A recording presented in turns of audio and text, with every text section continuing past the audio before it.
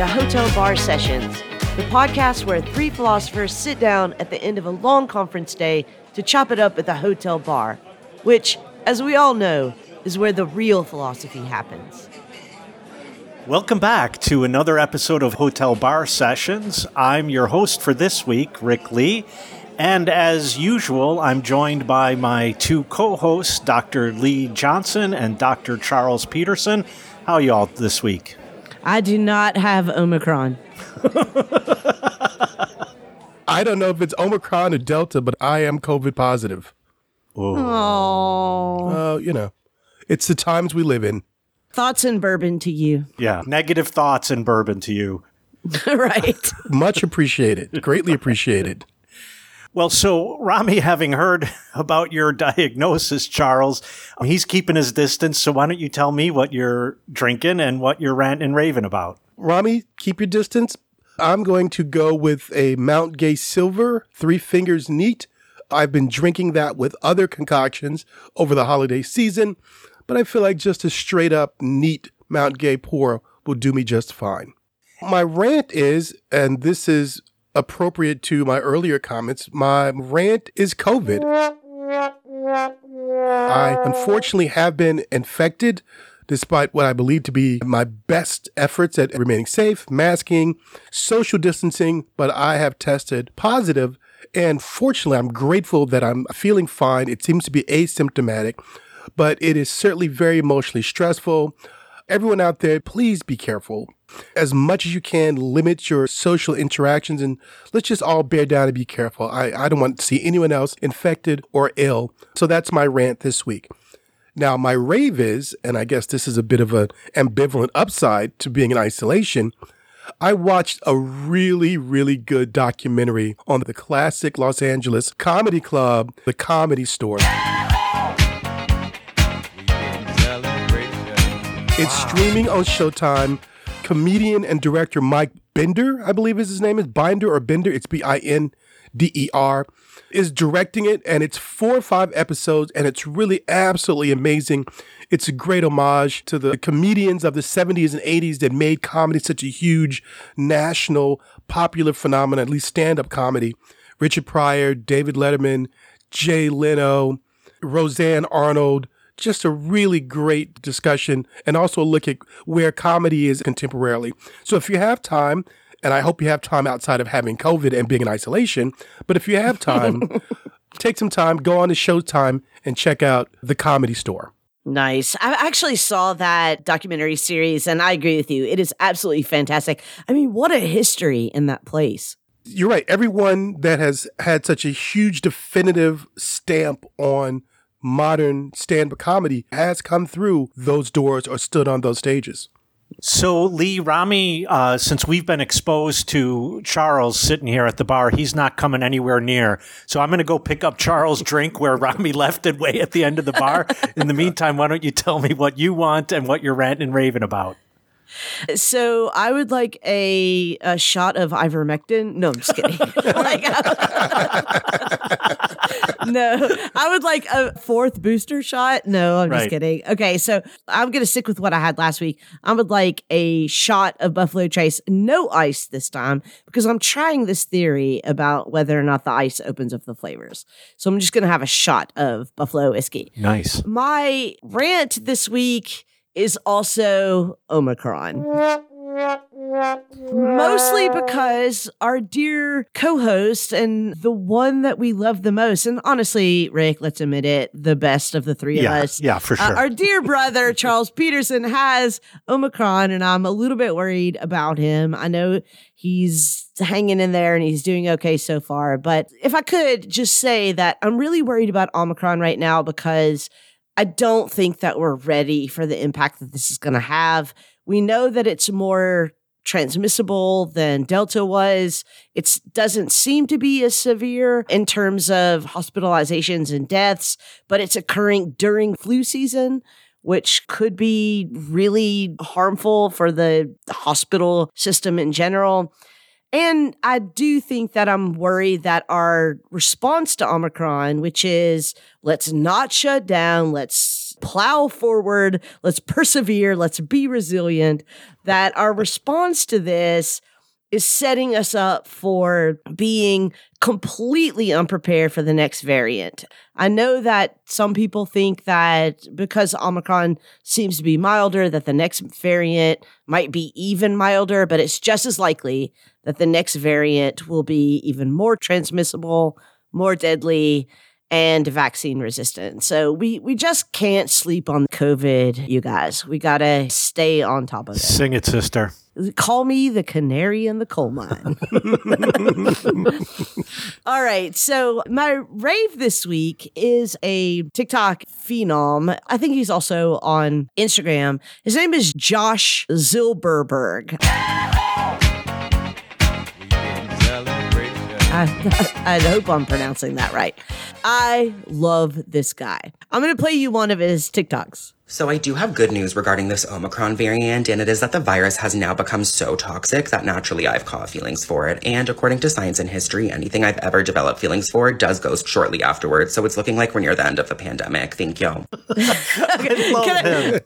I know, I do too. I mean, it is a mastery of deadpan that is almost supernatural. Can I just play one more? Can I? Sure. They say what you surround yourself with is a reflection of who you are, which explains why all my furniture is from IKEA, since I'm also extremely unstable and my online photos do not accurately represent what I look like. Thank y'all. I love this guy. And I mean, of course, everybody is hooked onto the, okay, thank you. Right. But there's something about not just the delivery, which is genius, but also the content of his posts are really great. They just seem to capture these moments. I read an interview with him where he said, look, we're in the middle of a pandemic and the earth is being destroyed, et cetera, et cetera. But also, I can't get a date on Saturday. Where's the, where's the content for me, And I feel like what I need in this historical moment is this guy. So I just want to encourage everybody to find Josh Zilberberg on TikTok and Instagram. He is fantastic.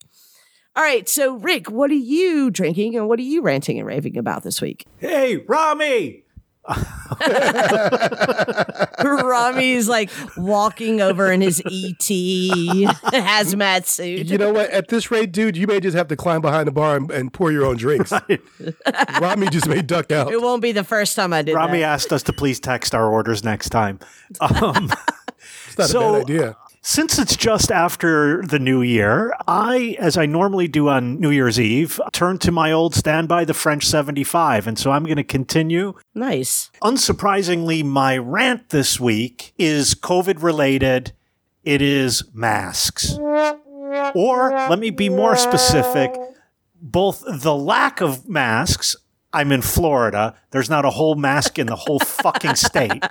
I mean, everyone in my family has a suitcase just with N95 masks. Which they call chin straps. If only, Lee.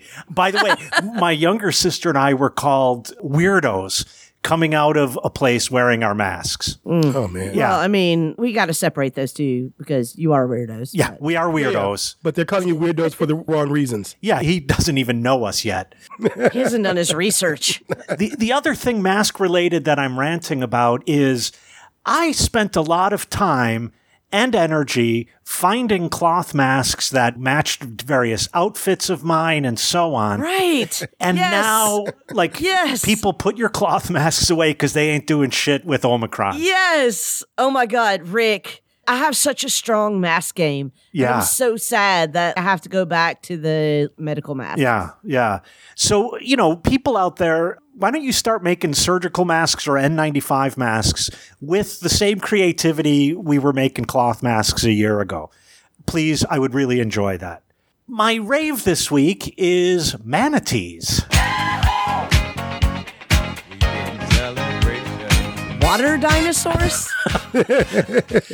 Well, they're also appropriately named sea cows. Oh. So I'm in Florida this week. I'm now in the Keys, and there's a channel out in the back of the house where we're staying.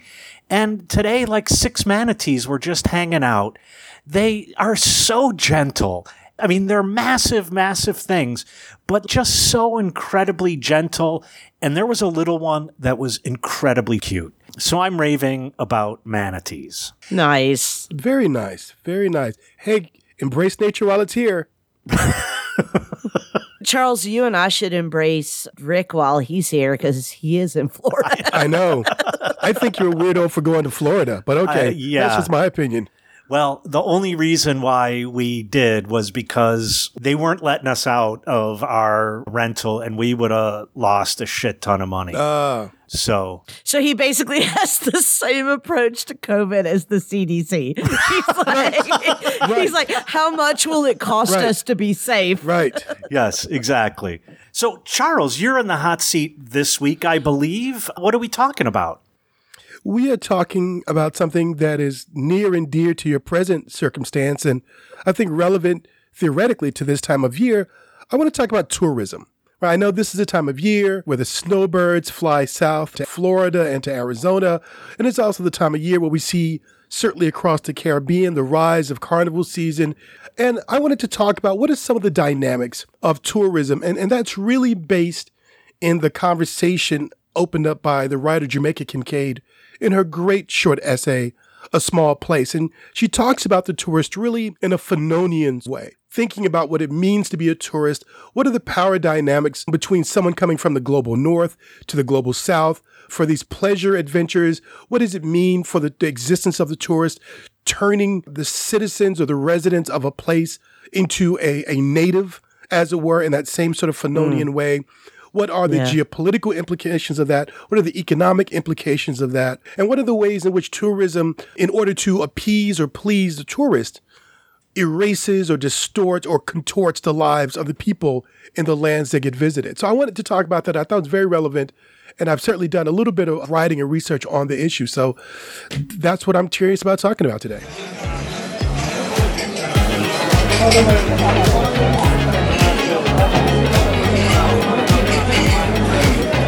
Charles, I've been thinking in terms of tourism, and the way you set it up shows the pretty close links between tourism and colonialism.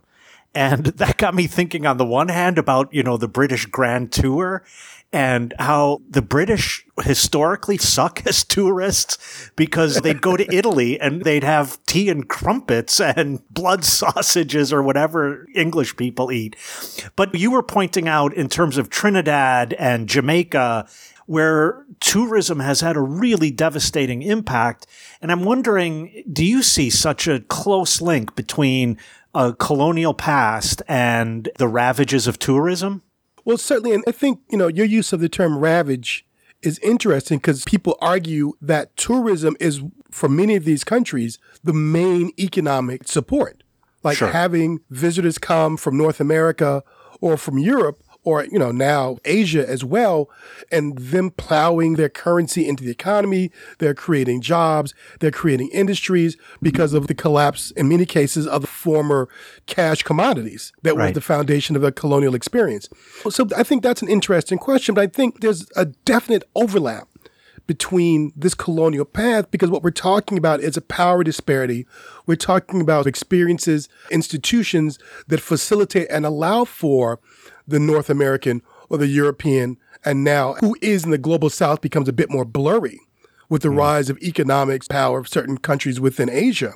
We can see that there's a dominance that's been already laid through history or pre-existing economic relationships. Right? If we think about American imperialism in the Caribbean, if we think about, and though Puerto Rico is a part of the United States, Puerto Rico is subject to the same types of economic and social and cultural domination. Antigua, which is the country that Jamaica Kincaid is writing about, is subject to the same North American white economic power. So tourism is inescapable from a colonial background and a colonial path. Just to be clear, I meant ravage in relation to, two things. But one thing I had in mind was, what relationship does one have to one's own culture when now that seems merely a performance for outsiders who are there for tourism? what happens to the traditional forms of Jamaican music, for example, when it now is a performance for tourists? It almost borders on a certain kind of minstrelsy. And so that's what I meant by like, tourism does have this kind of ravaging effect. And then you pointed out the other side I was thinking about, that an economy that could exist and in many cases did exist no longer can exist because now everything has to feed the tourist beast. Exactly. And I think you make a great point in terms of what happens to traditional cultures. It seems to me that the tourist vision, the tourist gaze, has certain types of expectations of who the native or who that culture is.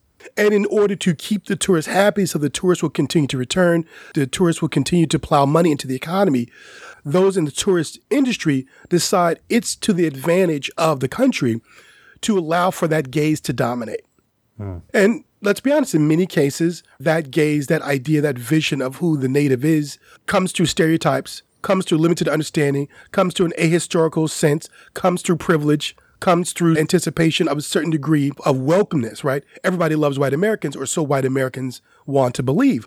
And what it forces the tourist industries to do is to lock into a sort of an amber. Right. For these cultures. And it becomes, for lack of a better term, I think it becomes this open air museum where items are placed on a particular pedestal to be observed, to be unchanging, to be taken out of a historical, cultural, social dynamism. Yeah, I think that's a really good point.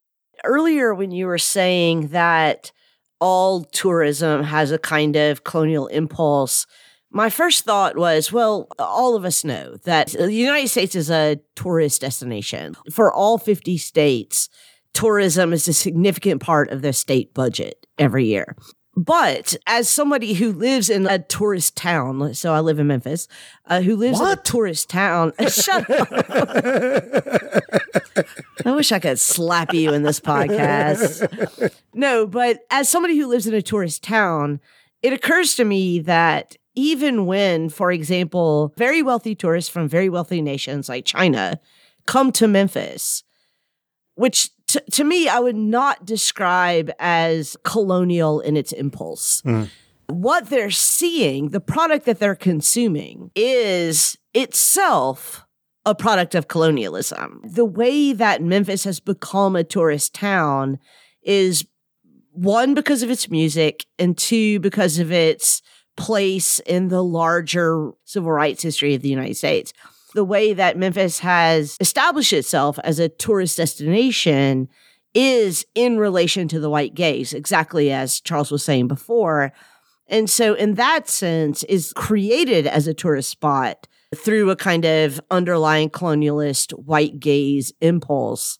So it doesn't matter who the tourist is in that sense. They become a part of this larger project. No, I think that is a very fair characterization, because really what we're talking about, and we can use the language of colonialism, though I am someone who, my understanding of history, right, post-Civil War, is that the South to some degree was colonized. Right, necessarily so by the North, and that certainly African Americans were subject to that. And we could also talk about the various types of racial and cultural dominances within the regions, within the African American population. So I think that that's an accurate way to describe it. But ultimately, it's about a power disparity. Right, it's about the privilege and the resources to be able to leave, as Jamaica Kincaid describes it, the boredom, the doldrums of one's own life, and to go to a new space where one has greater power and greater advantage than you would have in your home space, and become a new person. So you leave Long Island and you travel to Jamaica for a week during spring break. Whereas in Long Island, you're just an average Joe. But in Jamaica, now you become this person who is relatively rich. You become a person who is greeted and welcomed and whose needs and desires are catered to. You are someone who is always within the context of the tourist site shown the happy, smiling native. The various games that get played on your behalf, and the construction of a place of ease and relax that's there just for you on the backs of the indigenous people. And that too is a type of privilege and power. And I think that's, to me, that also reinforces the idea of the colonial underpinnings of this thing we call tourism. Let me ask you a question though, because I think that I might need some clarification on what exactly tourism is. Because I think that in just like the normal, everyday pedestrian understanding, tourism is travel for pleasure. So not business travel, not necessary travel, it's travel for pleasure. And what Charles was just describing, it seems to me that I can imagine ways in which, for example, if I traveled 90 miles in any direction, I could find some small town in southern Missouri, in Arkansas, in Alabama, in Mississippi that I might want to, I don't know, hike some mountains or camp or whatever. Obviously, just by being able to go to that town for pleasure, there's a certain asymmetry in power. Like I have the means to go to that town to camp or to hike or to travel or whatever. But I'm not sure that what I'd be doing there is observing the, like the natives, expropriating the native culture. Like, I'm not even sure there is an indigenous culture in some of the places that I can imagine that are within 90 miles of Memphis. Are you saying there's not a real America? But Lee, okay, so I think I smell what you're stepping in, but it seems to me that actually the two of you have brought together, I think, at least three elements that I'm hearing as belonging to what Charles called the tourist gaze. Okay. One is a certain kind of minimally indifference, if not affluence or, being above. The second is a demand that things be entertaining. And the third is that things be easy. So, Lee, when you describe going to one of these towns to hike a mountain, the first thing that came to my mind is, well, now we talk about ecotourism. And so maybe you don't go to expropriate or observe the native culture, but you do have a certain relation to then nature that you're going to gawk at with the tourist gaze. And even if you are camping, you want a minimal level of comfort. Not that you're going glamping all the time, but like you don't want... Oh, I do not camp. I don't either. Listeners. In fact, when you said camping, I almost vomited. Listeners, if it does not have AC and Wi-Fi, I am not sleeping in it. But so it's this indifference / affluent superiority. It's the demand for entertainment and a demand that things be easy. Because here's an example I was thinking of. I was about to say before that no one travels to a different culture and says, you know what, I really want to go to a funeral. But then suddenly New Orleans popped into my mind. But then I started thinking, like, okay, what is the difference in the experience between the family members in that New Orleans funeral and the tourist who goes and gawks at it? Right, who wants to enjoy the second line. But I want to say this about Lee's point. And I'm glad you brought up ecotourism because that is a very interesting point. But even in your desire just to hike the trails of a mountain, there's still a support staff there whose job is to facilitate a particular experience for you. And one of the interesting things that Jamaica Kincaid talks about is the example of the disparity between the tourist and the quote-unquote native is the fact that in few cases does a native have the same resources to travel to the tourist homeland and behave in the same way that the tourist behaves in their homeland.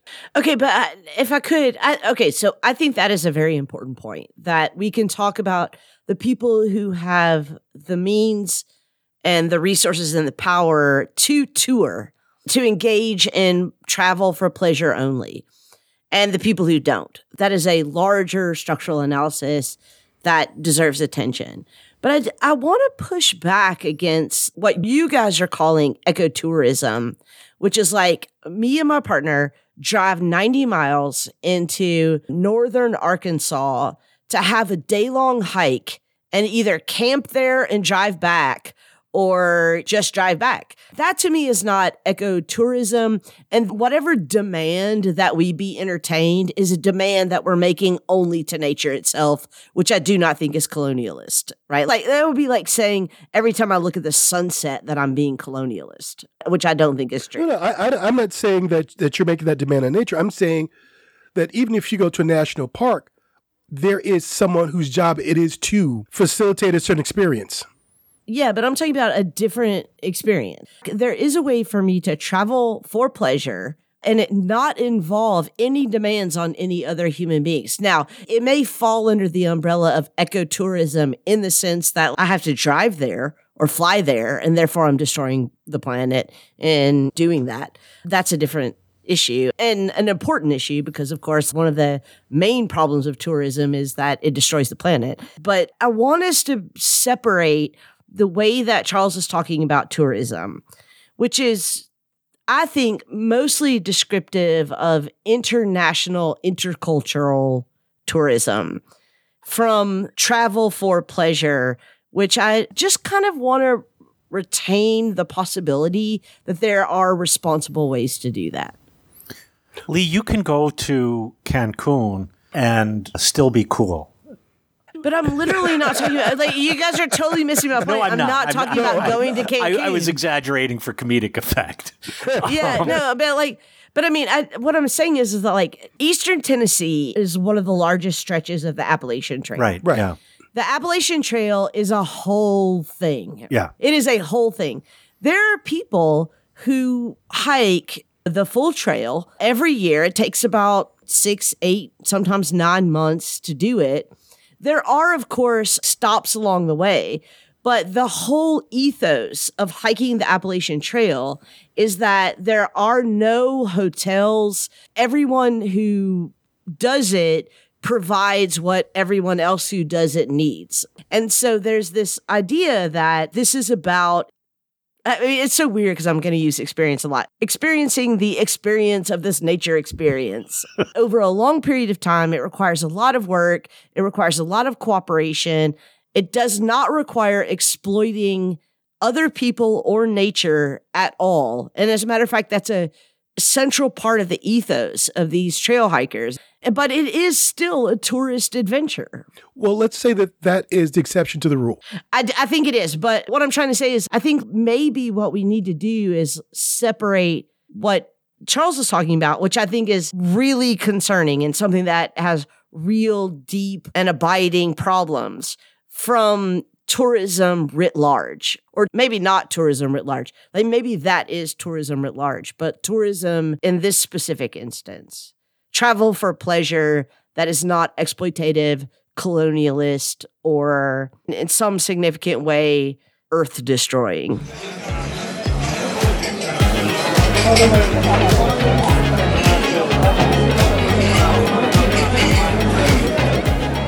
Hey, Hotel Bar Sessions listener.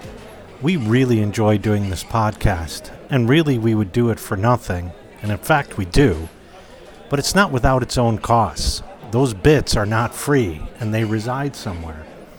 And so we're asking for your help. We have a Patreon page. You can go to www.patreon.com/hotelbarsessions, and there you will find a number of levels at which you could subscribe. For example, we have the Barfly menu, $4 a month. That's hardly a yingling for Lee. And that includes early access to all new episodes, and we'll even shout out your name once in a while. We have the Shots level at $8 a month. That includes that, plus a fan request, a monthly Ask Me Anything, and access to exclusive content that we're going to offer on Patreon. Then the Designated Driver level, that's $12 a month. That includes all of that, plus some swag, our Hotel Bar Sessions coffee mug. The Dude level, $20 a month, all of that.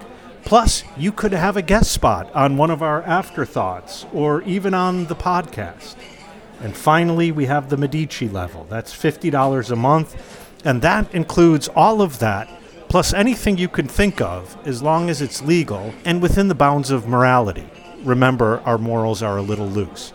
So once again, go to our Patreon page, That's www.patreon.com/hotelbarsessions. We really appreciate your support. If you like what you're hearing, then please think about helping us keep it going.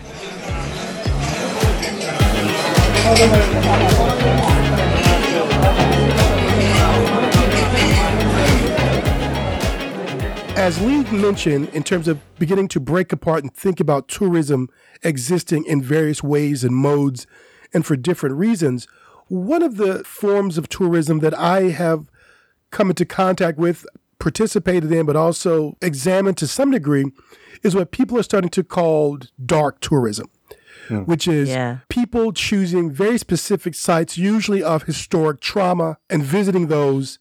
For example, those who will visit the death camps in Germany or Poland. Or the National Civil Rights Museum. Right.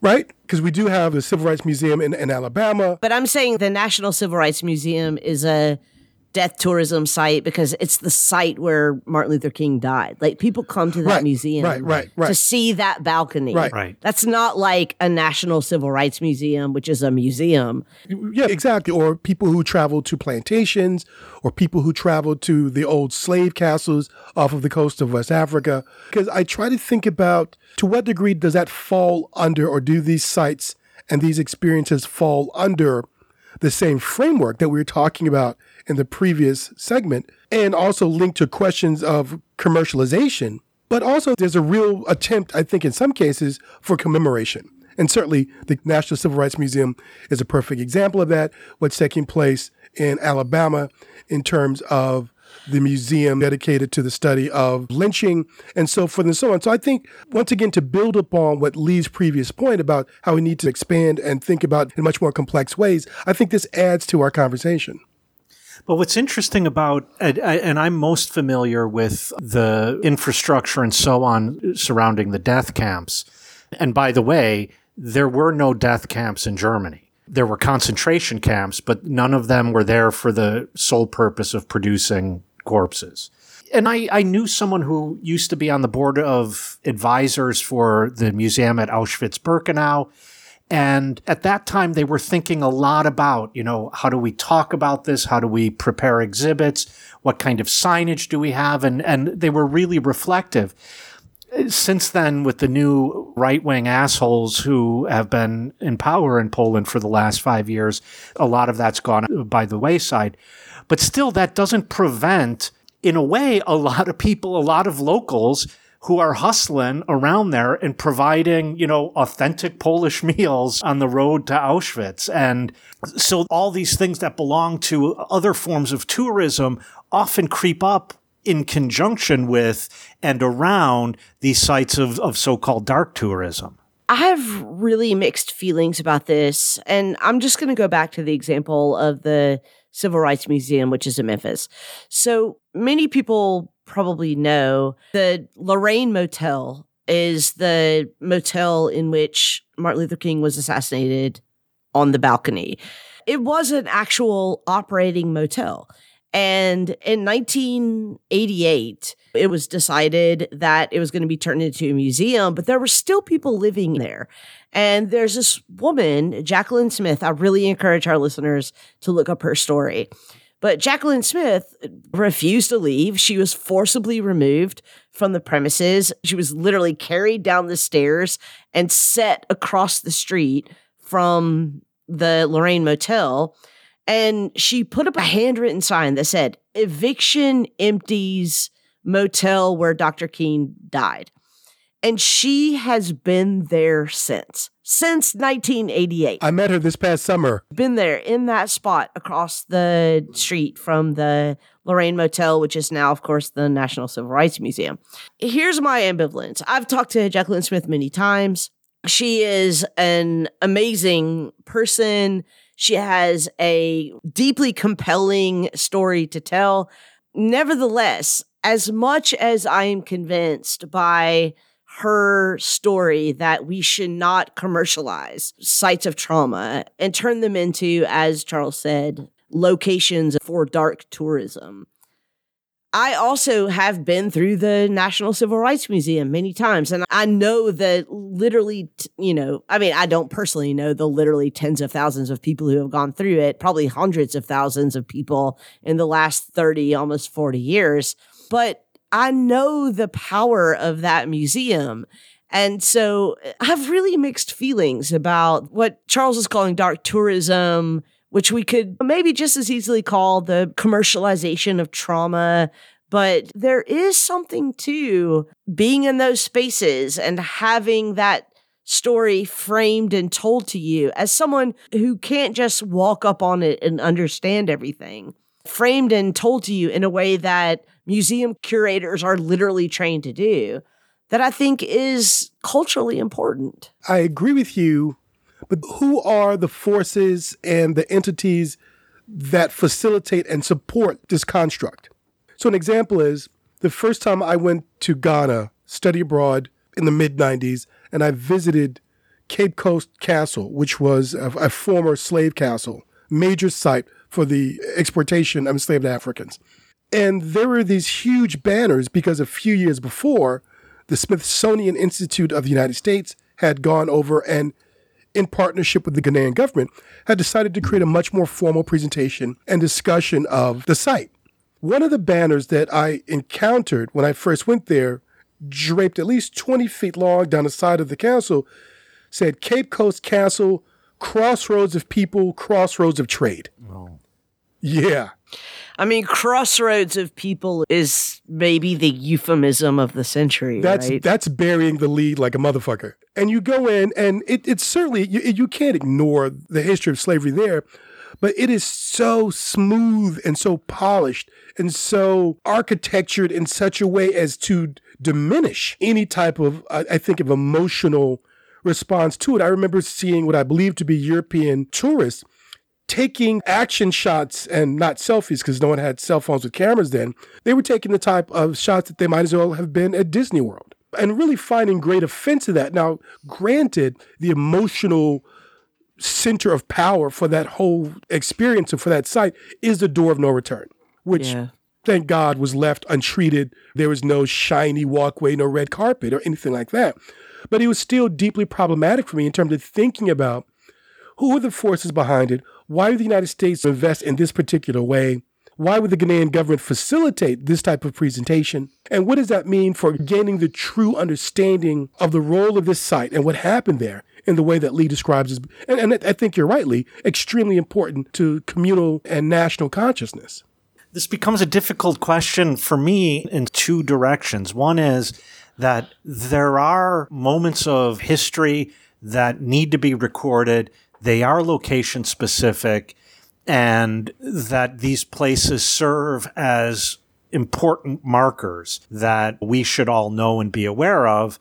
And unfortunately, or however we want to put it, we travel there to see them, to experience them, to learn from them. And then the other difficult side for me is, you gotta kind of admire the hustle of people who are around these places who will then go and set up a restaurant or a hotel or whatever because they got to make ends meet and they've now found a way to do it. And it slowly seems to always make its move toward more and more kitsch. I mean, I want to separate between the people, the vendors who are trying to make a living within these sites around this tourist site. So right. I actually do not have a problem with that. Because I understand the economics of their situation, versus what are the forces and the entities that inform, that shape for a certain purpose, a particular way of thinking about or a particular presentation of these sites. Now, certainly, and things have changed in almost 30 years since I first went. And arguably at that point in history, there was a very different relationship to the memory of the Atlantic slave trade among the average Ghanaian or the Ghanaian government versus the ways in which diasporic Africans would think about that phenomenon. It felt at that point, and this is simply my subjective thinking about it, it felt like the Ghanaian government was not quite really invested in telling the powerful emotional story that a diasporic African would want to see and felt to be necessary, but was more willing to see it simply as a way to attract Western tourists and Western dollars to, at that point, a travel destination that was marginal to most Westerners. So that's why I found it to be very problematic. Still necessary. I was glad there was some degree of commemoration, but the story that was being told, I found to be a little disturbing in how it was being told. And I've seen that at other places. Tour guide at Robben Island has a lot of jokes on the bus when you get off of the ferry and then you drive toward the prison that held Nelson Mandela and other members of the ANC. Right. A disturbing amount of jokes to keep it light. And I think that is what, going back to Jamaica Kincaid, that's what she's trying to say. There's something very real and something very organic and something very necessary that has to be discussed and understood and viewed is now being flattened and distorted to make the tourist comfortable. Because despite you're coming to a dark history site, you still don't really want to be disrupted. You still don't want to have a real, truly existential confrontation there with the meaning of this place vis-a-vis one's own life.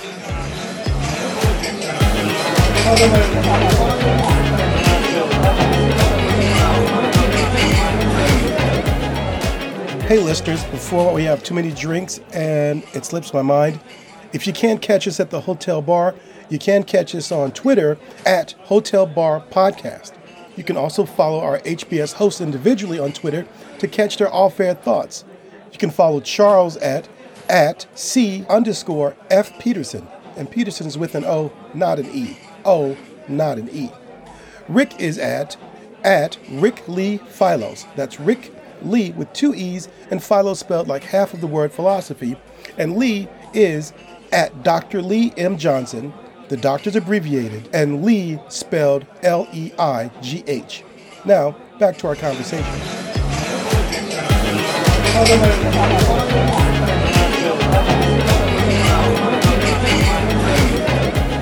I'd like to bring us back with a quote from Jamaica Kincaid's A Small Place.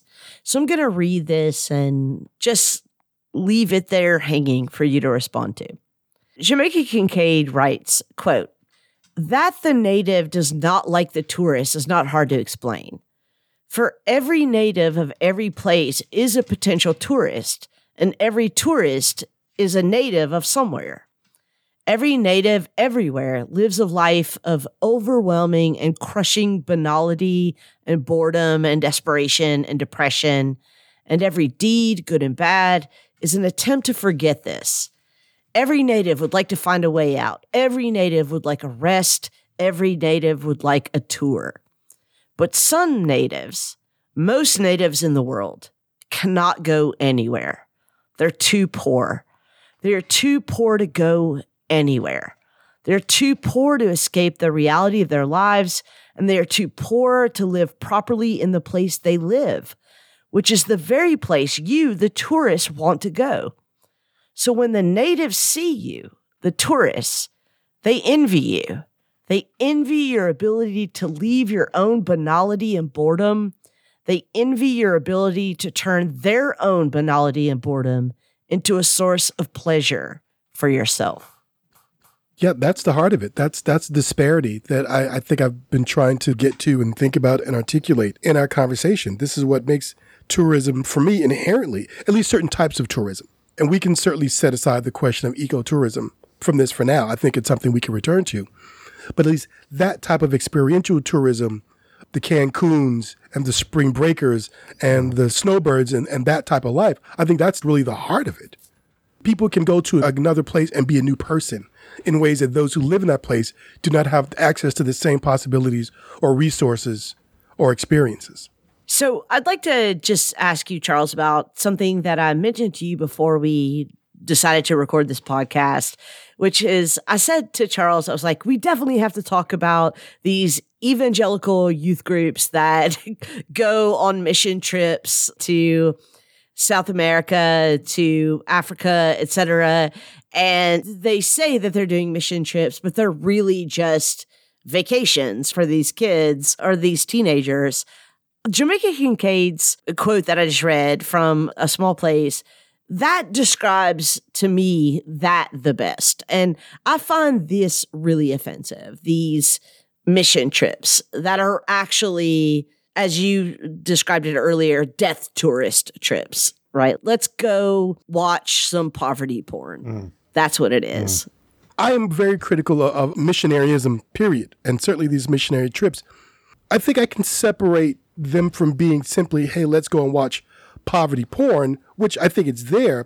But I think there's also this presumption of a spiritual death as well, which motivates people to say, well, let's go into these countries and convert people to Christianity. Or let's go into these countries and convert people to our particular brand of Christianity. I'm not sure if I would put that strictly, and I think it can be negotiated, strictly in the category of tourism, if we think about tourism as travel for pleasure and not travel based on labor or work.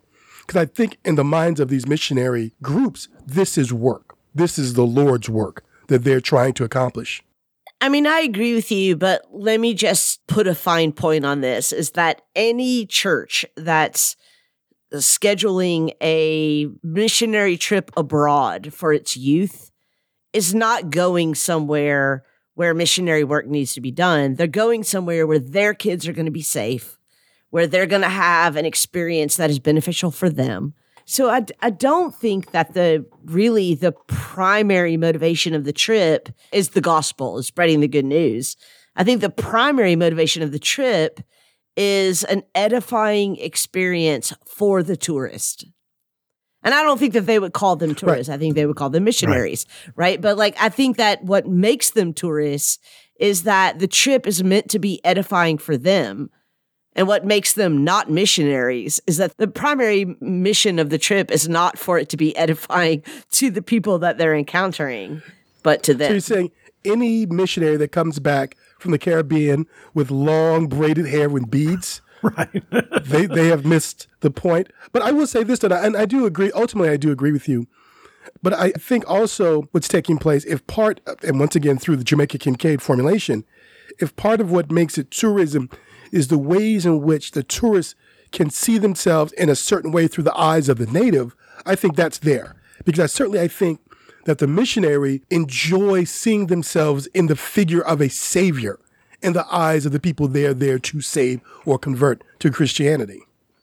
But the interesting thing about that quote, Lee, from Jamaica Kincaid, is when she says that it's the tourist who comes to enjoy being seen by the native as someone who has the privilege to be able to be a tourist. It's a really nice flip in that passage, or a turn in that passage that you read, from I want to go somewhere and relax and enjoy the nice weather, and then, oh, look, I discovered this really great kind of music. It's called reggae. Nobody knows about it, and now look at my hair is in beads and braided.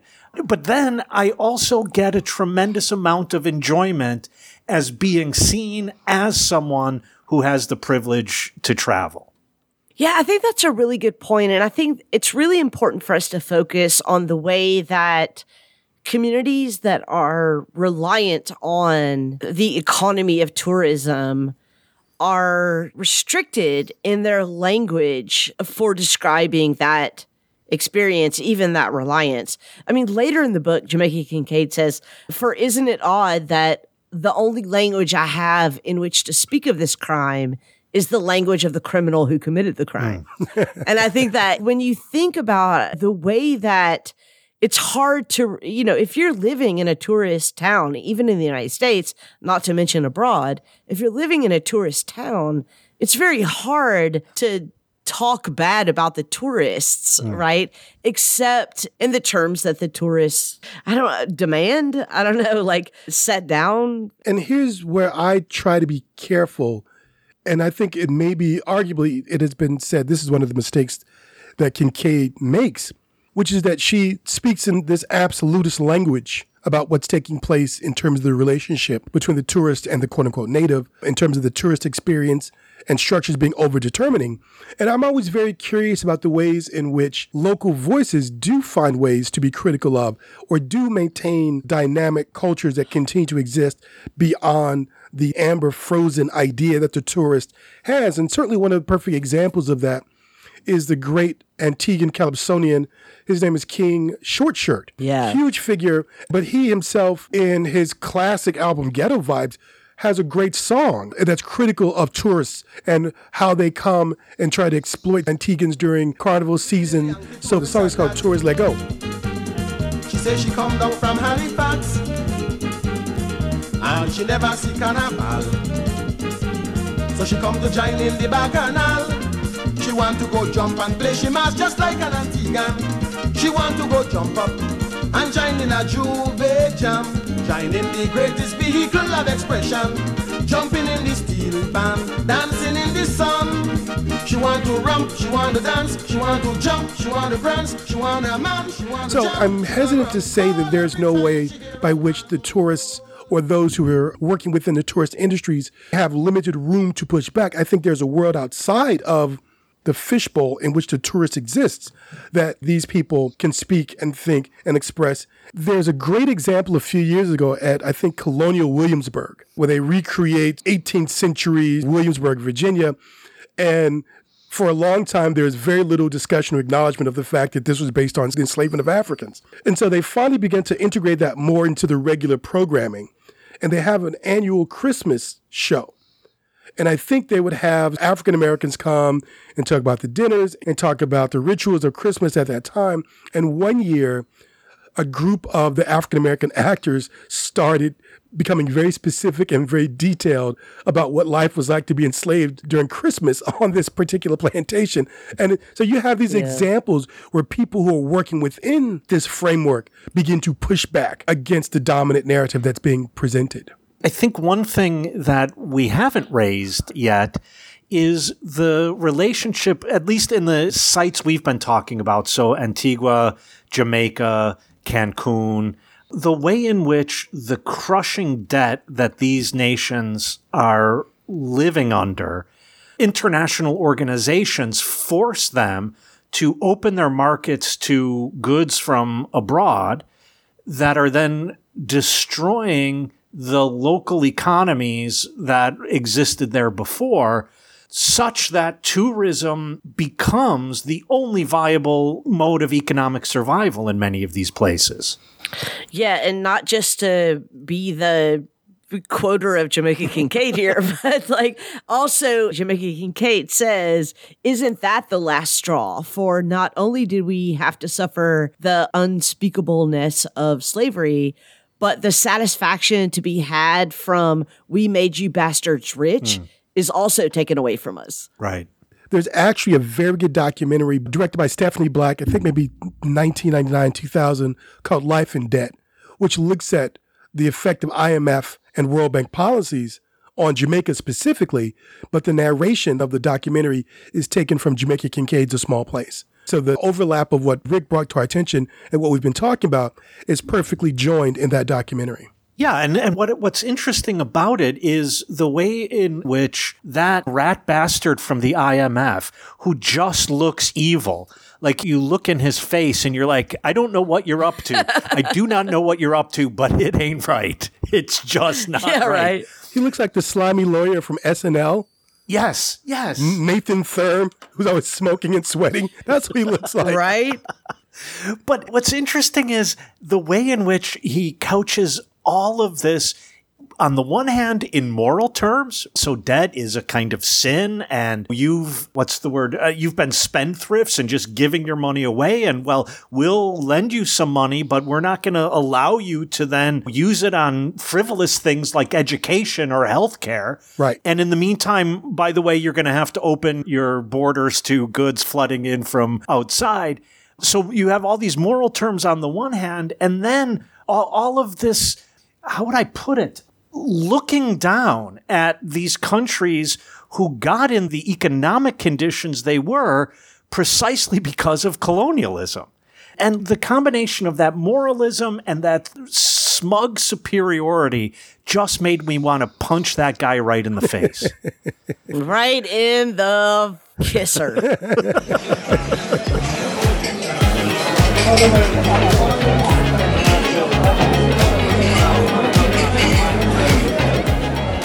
Charles, this was a really interesting topic. I want to thank you for bringing it up and helping us through this issue. Did we leave anything out? Do you want to add something? Bring us home. Well, I want to thank you both for allowing me to talk about this. My goal to make everyone that hears this a little bit more uncomfortable when they decide to go on a wild spring break trip or go and stand aside and watch a second line in New Orleans is accomplished, I hope. But no, in all seriousness, I think these are very complex issues, and I think they have to be unveiled because it's so easy to think about tourism as a very innocent, as a very helpful, as a very beneficial, and as a valueless endeavor. And being able to talk about and think about the real deep patterns of inequality and privilege and historical baggage that go along with all of these things, even done in the best of intentions, right? I want to know more about King, so I'm going to the National Civil Rights Museum. Even with the best intentions, it's fraught with very problematic dynamics. So thank you both for having this conversation with me. But if I could, can I just add one more thing that I think that we missed? And obviously it's too late to talk about it in any depth, but it's really important to note that the greatest detriment of tourism is to the planet. Almost 10% of global emissions are directly attributable to tourism. And I know that both of you guys travel a lot more, both domestically and internationally, than I do. And I think this is something that people really have to think about. Every single time you fly transnationally, you're destroying the planet. And every single time you drive cross country to see something, you are destroying the planet. And it's not to say that these cultural and social and political issues are not also important. But to me, I think it's really important to note that the primary danger of tourism is environmental. Is this a pitch for your new Meta World goggles that you got for Christmas? Are you getting money on the side from... Okay, so since you mentioned it, it's very interesting because there are many VR, so virtual reality apps that allow you to visit other places in the world, visit museums, visit cities, visit historical sites, etc., in virtual reality. A lot of people are saying that this is never really going to catch on because, of course, there is this very famous, I don't remember the exact name for it, but there's some kind of lag that is inherent to virtual reality that, you know, like when you turn your head in actual reality, there's basically no difference between what your eyes see and the kind of internal inner ear sense of your spatial recognition. Unless you're drunk. Yeah, right. As we all are, right? But in virtual reality, there's that lag. And so people are like, yeah, but so it's not ever going to be perfect. Yeah, of course, it's never going to be perfect. But I've done a lot of these tours. They're amazing. I think that we should not diminish these experiences. These are really amazing experiences that people should really think about investing in. I mean, it's certainly doing less damage to the planet than flying to Italy. Come on, holodeck. That's really what we're asking for. Well, so Rami, still maintaining his social distance, is announcing last call. Rami just sprayed us all with Lysol. I think he put some in my drink because that does not taste like the normal Mount Gay Silver. Because you tested positive. But to our listeners, I am still very physically healthy, no symptoms. I have my sense of taste. Yes. I'm not feverish. I'm fine, which I think is what makes this Omicron thing even more dangerous. We are thankful for it. We are indeed. All right. Well, I want to thank you both, and we'll talk to you next week. Bye, everybody. Be safe. Mask up.